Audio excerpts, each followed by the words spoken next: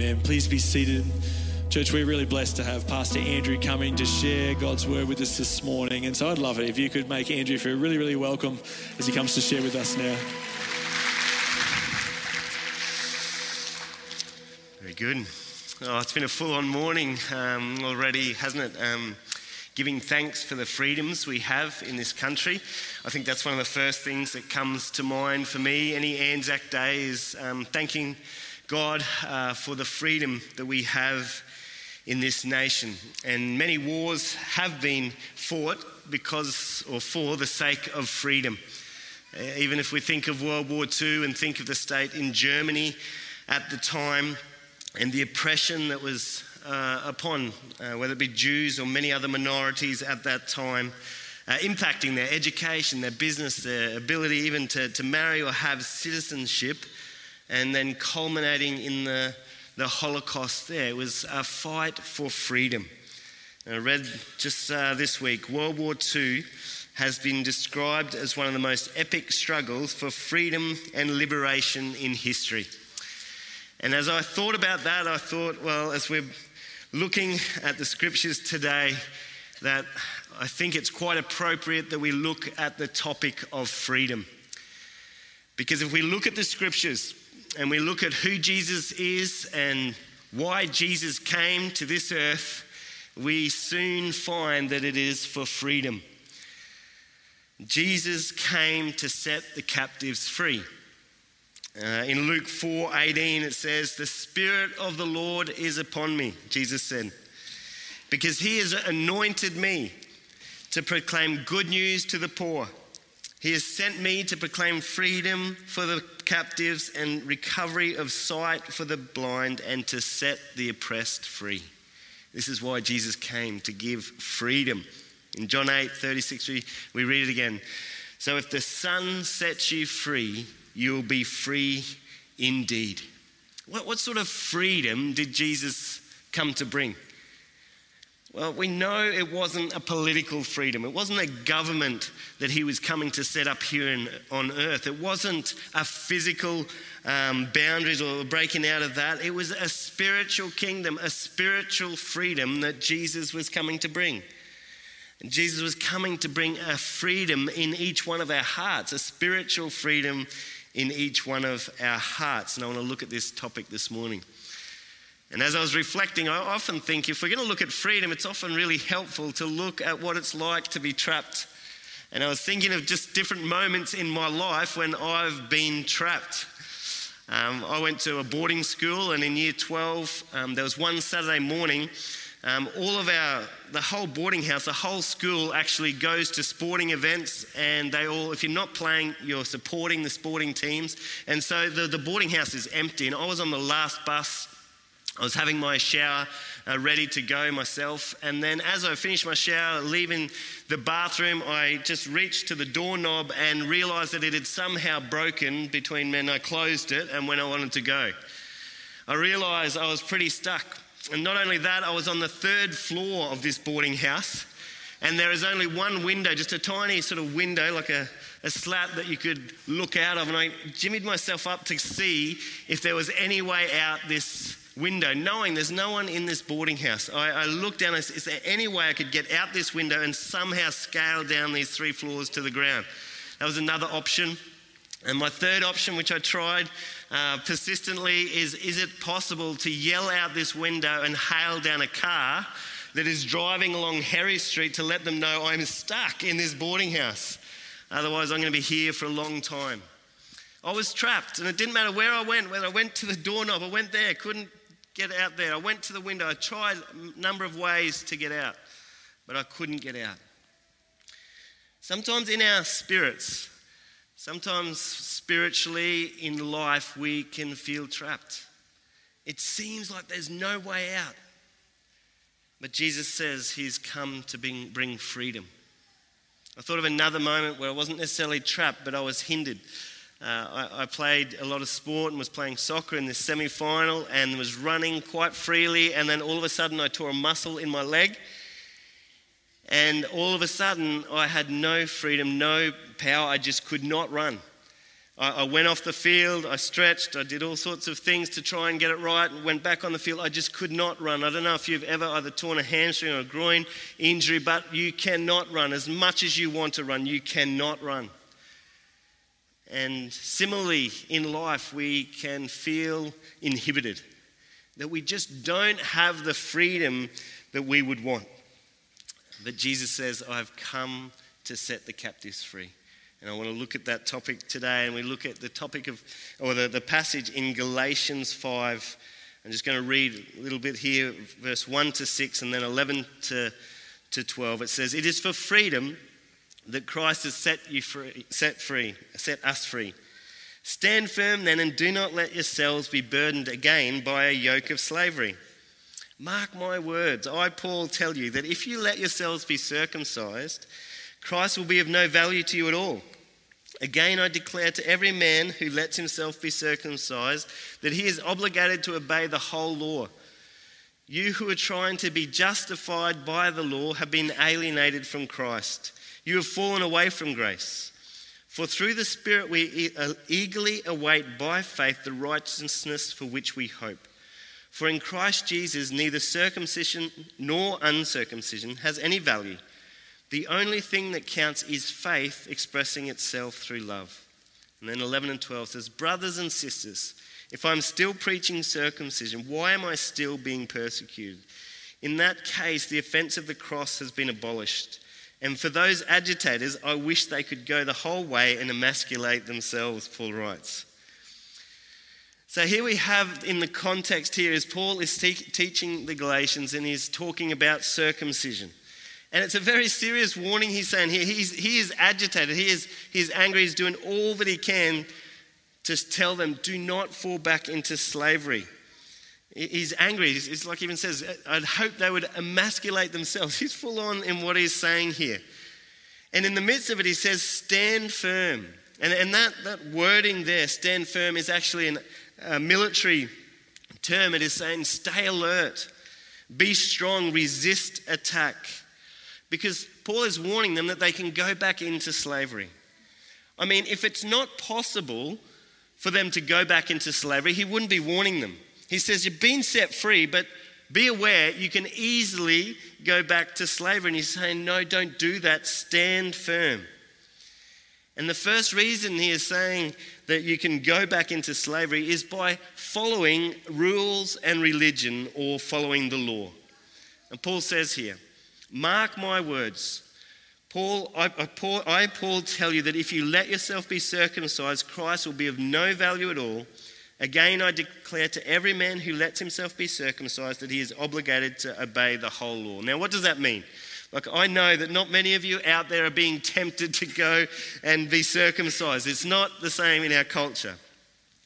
But it's a very, very important point that he is making here. He's saying, in the Jewish religion, if you are circumcised, that is a ritual to make you right with God, or to be accepted by God. And while we don't have that in our society today, there is a belief that if I do these things, if I'm a good enough person, if I continue to tick the boxes, then God will love me, then God will accept me. And Paul is so determined to say we have been set free from that. Totally set free from that. Do not work on human performance of obeying laws to get right with God. He has set us free. Don't go back into slavery. If I can just describe this in another way, in here it's speaking in this passage about justification, being made right with God. And there was a lecturer who said to his class, if you are here and you think that you are as righteous as I am, put up your hand. And a number of the class put up their hand. They were very brave. They were saying, yes, we're as righteous as you. He then went on to say, if you think you're as righteous as Mother Teresa, keep your hand up. And a number of the hands went down. There's only a small number of people that thought they were as righteous as Mother Teresa. And then finally he said, if you think you are as righteous as Jesus, leave your hand up. And all the hands come down. And I wonder here this morning, would your hand be up or would your hand be down? Are you as righteous as Jesus? Well, the good news of justification, when I first heard this term, it was described to me that we would be seen by God as just as if I had never sinned. Like our sin is taken away in Jesus. But that is only half the picture. The good news of Jesus is that not only does he take our sin, but he gives us his righteousness. The great exchange is he takes our sin and we receive his righteousness. That we are clothed in his righteousness. That God looks at us and sees that we have the full righteousness of Christ. So it's not just that we've been forgiven. But now as God looks at us, as he sees us as if we have always obeyed. That is the place that we have in Jesus. That is our standing. In Ephesians 5:27 it says, in Jesus we're made holy. We are cleansed. We are a radiant church without stain, wrinkle, or any other blemish, but we're seen as holy and blameless. This is the incredible news of Jesus. If you're coming to church today and you're wondering, what does a Christian believe? Why is Jesus so important? Well, this is the reason. Because when Jesus came and died for our sin and when he rose again, as we put our faith in him, our sin is taken and we have the righteousness of God. We are blameless in God's sight. We can have relationship with God. That is the place of a Christian. And Paul is saying, in this position, you are free. And he's saying, don't go back into a life where you are wanting to do lots of things to please God, to earn favor or to earn acceptance. And I wonder if, as I mention this, that God would see you as holy and blameless, whether you feel comfortable with that or uncomfortable. Do you go up and down in your Christian life according to performance? When we tick all of the boxes, then we feel like we're close to God. Or if we don't tick all the boxes, we feel far from God. Can you see in that instance that we are trusting in what we do and not what Christ does? And Paul is saying here, don't fall back into that way of living. Live out of the freedom that you have in Christ.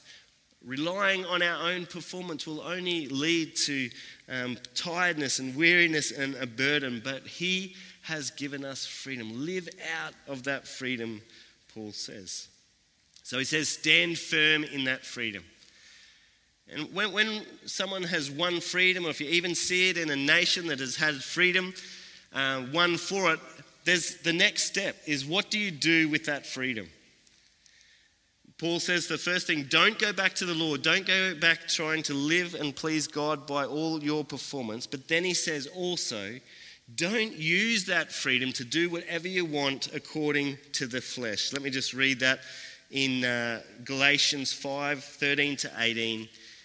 He writes, you, my brothers and sisters, were called to be free, but do not use this freedom to indulge the flesh. Rather, serve one another humbly in love, for the entire law is fulfilled in keeping this one command: love your neighbor as yourself. If you bite and devour each other, watch out, or you will be destroyed by each other. And then in verse 16 it says, so I say, walk by the Spirit, and you will not gratify the desires of the flesh, for the flesh desires what is contrary to the Spirit, and the Spirit what is contrary to the flesh. They are in conflict with each other, so that you are not to do whatever you want. But if you are led by the Spirit, you are not under the law. So he's saying here, Jesus has won. You're free. You're fully forgiven. You're fully right with God. Now, as you do that, don't go back to trying to please God by all this performance. But on the other side, don't swing the other way and go, well, I'm free. I can do whatever I want.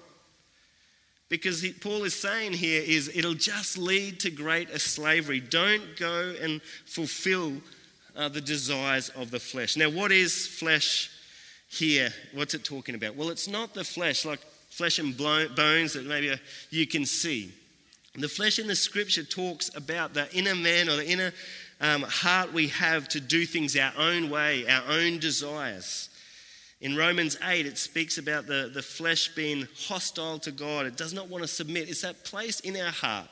and I know I can recognize it, maybe you can as well, that does not want to do what is right, does not want to do what God wants. It just wants to do its own thing.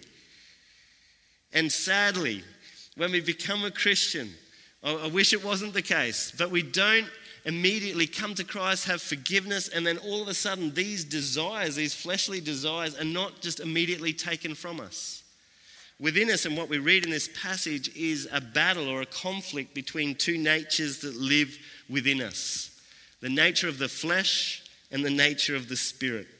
Paul speaks about this in Romans 7. He says, "For in my inner being I delight in God's law." I wonder if you recognize that. I really want to please God. I want to do the right thing. But I see another law at work in me, waging war against the law of my mind and making me a prisoner of the law of sin at work within me, he's saying. There's also this other nature that's working against me, that's holding me captive or prisoner, he says, that's within me. He says, "What a wretched man I am. Who will rescue me from this body that is subject to death?" This wrestle. And I want to say this morning, if you have that wrestle within your life, if you are a Christian and you are finding it so hard to do what pleases God, but you see this other nature at work in you, that is normal. This is the biblical Christian life. Unfortunately, there is always going to be a battle this side of heaven. Don't feel that you're a failure. Don't feel like there's something wrong. There's always going to be a battle. But what Paul is saying is, don't follow the way of that flesh. Actually, he says, crucify that fleshly nature. Put that nature to death. He says, the acts of the flesh, he says in Titus 3, it says, "At once we were foolish, disobedient, deceived, and enslaved by all sorts of passions and pleasures." So he's saying, don't go the way of the flesh, because you'll find you'll only be enslaved in another way. It just leads to slavery. And then he goes on to speak about the different acts of the flesh. If we allow that fleshly nature to rule in our lives, it says it'll lead to sexual immorality, to impurity, debauchery, idolatry, witchcraft, hatred, discord, jealousy, fits of rage, selfish ambition, dissension, factions and envies, drunkenness, orgies, and the like. This is where that nature will take us. And it'll take us to being bound or captive to these things. And a study of our own lives or humanity will show that these behaviors become, whether say, addictive, or they can captivate us. They can hold or bind our hearts. They can be so powerful. It's a living thing, this nature, the sinful nature within us. And we need to be very careful. Again, he says, stand firm, be alert. In a sexualized world, we have to be very careful of the fleshly enticement within us towards these behaviors, adultery, pornography, these type of acts of the flesh that will lead to enslavement. Idolatry, things that are placed in a highest place above God, maybe not carved idols, no, not those type of idols, but those things that become so important in our life that we become enslaved to them. Relational sins, he says there, the envy, the divisions, the hatreds, rage, these things that can take a nature of their own, selfish ambition in our lives. Alcohol, drunkenness, these type of things only lead to slavery. It's just a counterfeit of the joy that we can find in him. And Paul is saying, just as a pastor loving and caring for the church there in Galatians, don't walk according to the flesh, but crucify that fleshly nature. Galatians 5:24-25 says, those who belong to Christ have crucified the flesh, crucified that old nature. In Romans 8 it says, for if you live according to the flesh, you will die. But if by the Spirit, by the power of the Spirit, you put to death the misdeeds of the body, you will live. So again, there's these two natures at work in us. And I want to encourage us here today by that word, by the Spirit. If we try and fight the flesh or the sinful nature in our own strength, we will never, ever win. We'll never find freedom.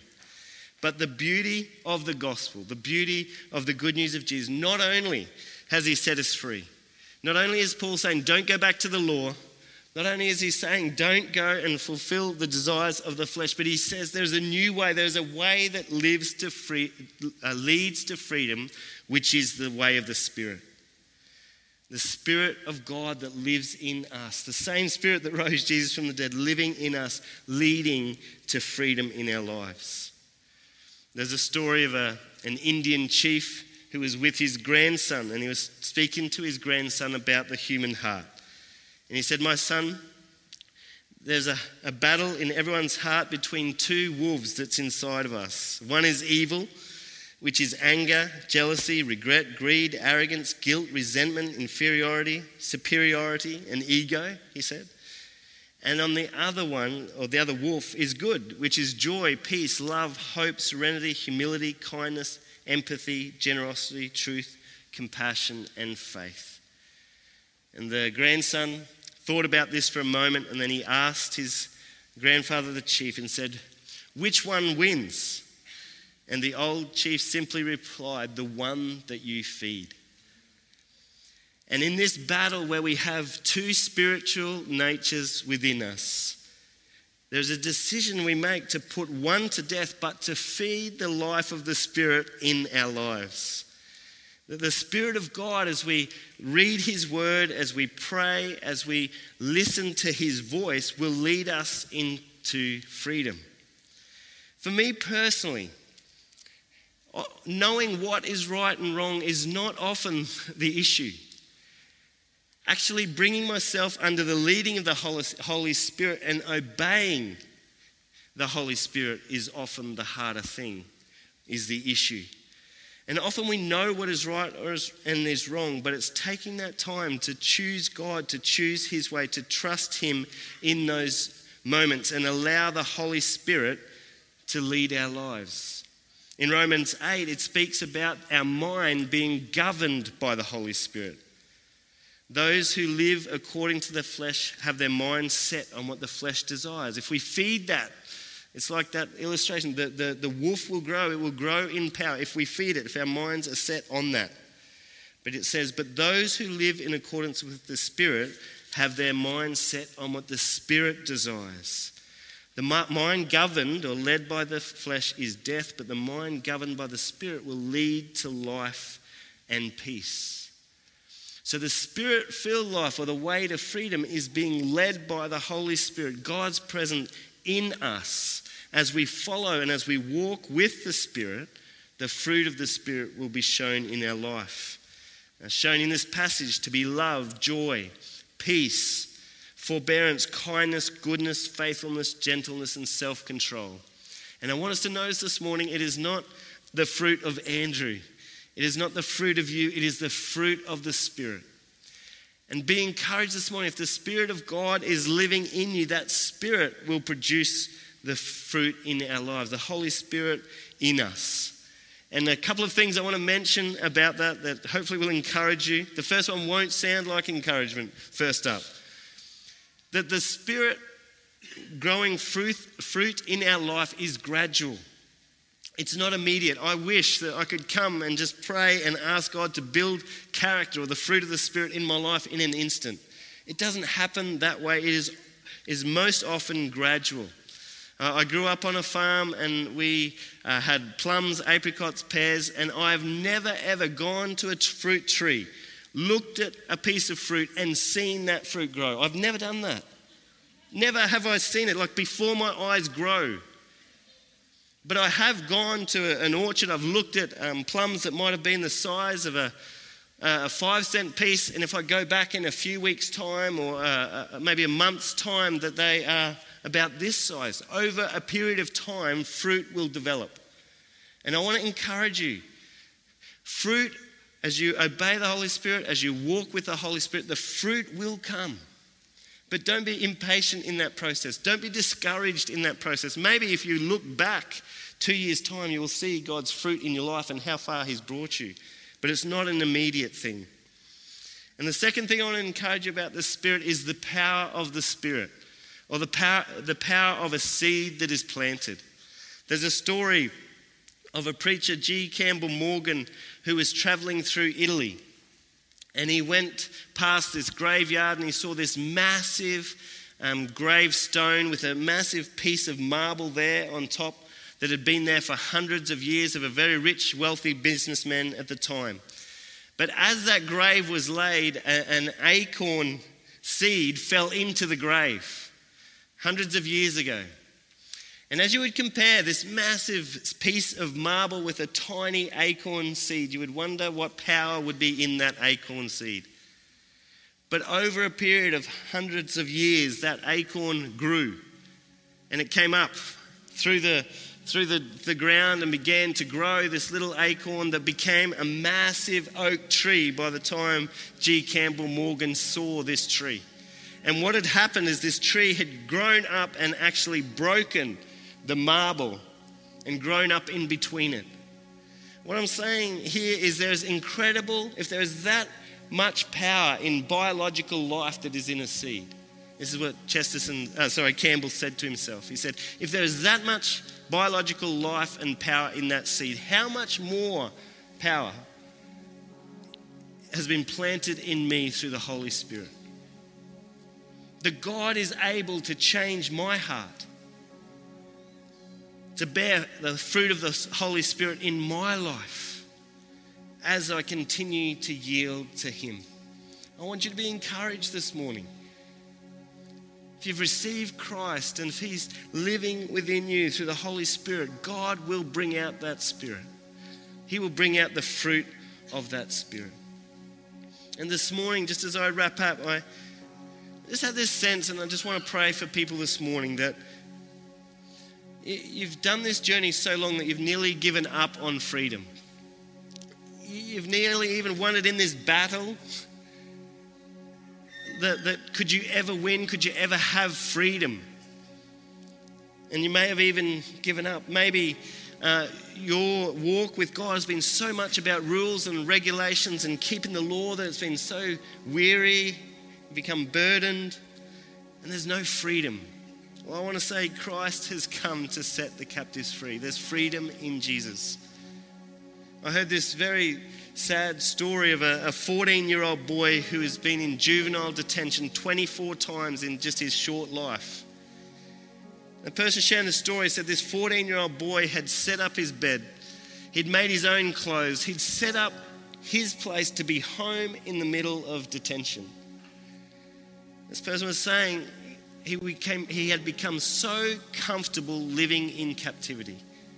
And I wonder sometimes in our own Christian life, we can become comfortable in captivity, not experiencing the freedom and the life that Jesus has come to bring. And this morning, Jesus wants to remind us He has come to set the captives free. If this morning, whether here or even online, if you are hearing the good news of Jesus, maybe for the first time, or maybe you've never understood it for whatever reason, what it's all about, and this morning you've heard that Jesus not only forgives your sin, but He gives you the righteousness of Christ, that God sees you as perfect and blameless, that you might know Him and have life in Him. If you've understood that for the first time this morning and you want to put your faith in Jesus, I want to give you that opportunity this morning. It is the best news ever.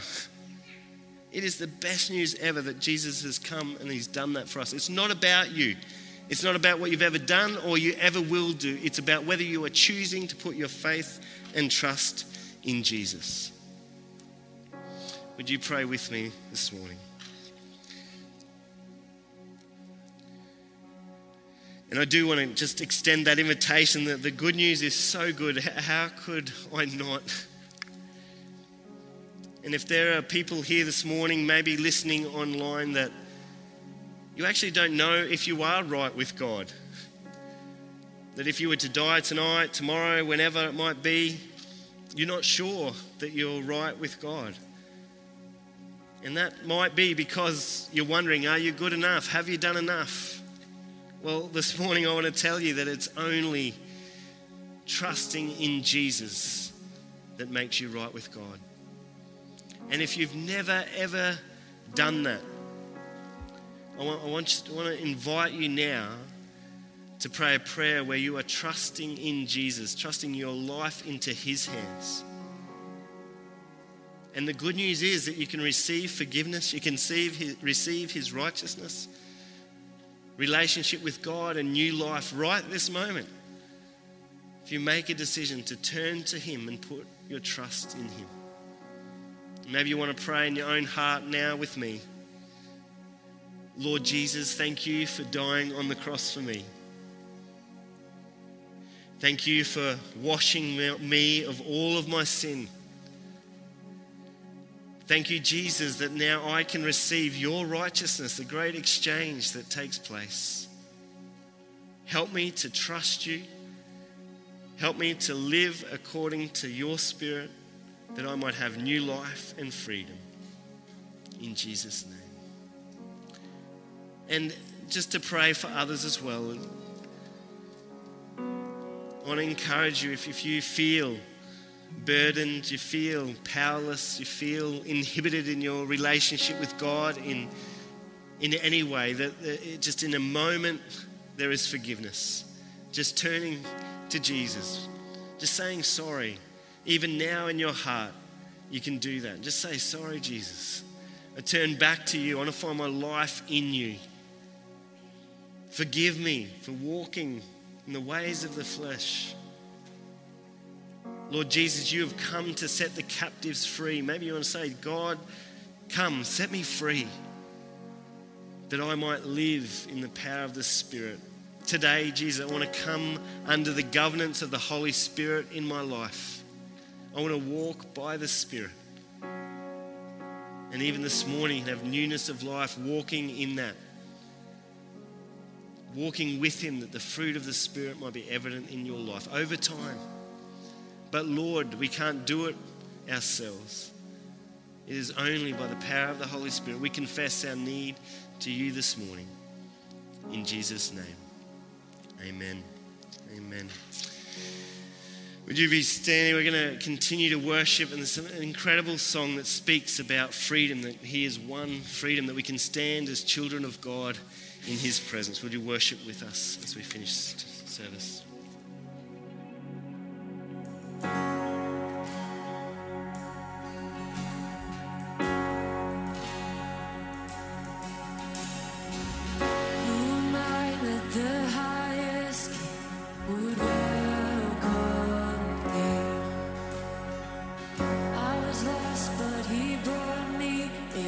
There's a place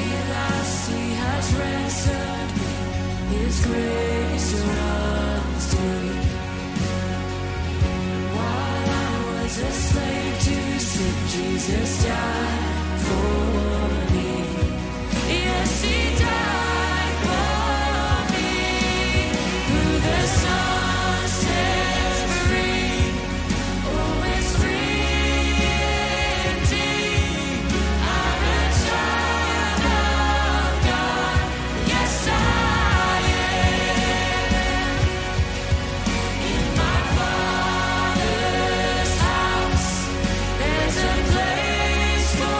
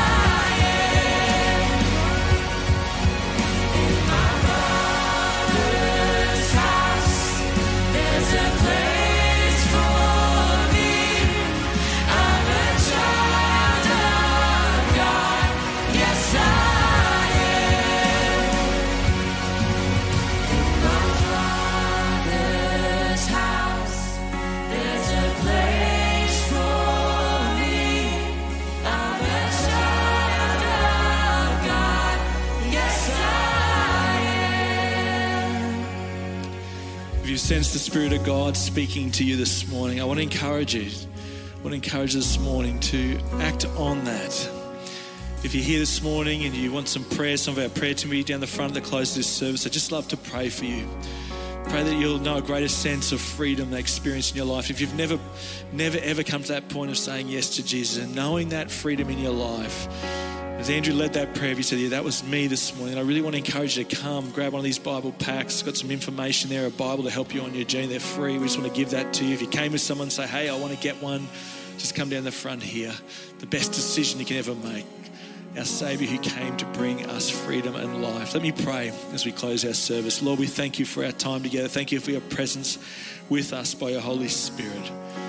Thank you for the hope that is found in you, freedom and life. Lord, this is why you came. So we give you thanks this morning, and I pray your blessing on each one here, online as well. I pray, and we ask this in Jesus' name. Amen. Please be seated. Thanks so much for sharing with us this morning for our special services. Why don't we put our hands together one more time to thank those who have helped us this morning. What a blessing it's been. Don't forget our 4 p.m. service, 6 p.m. service online as well. God bless you, and we look forward to sharing with you again soon.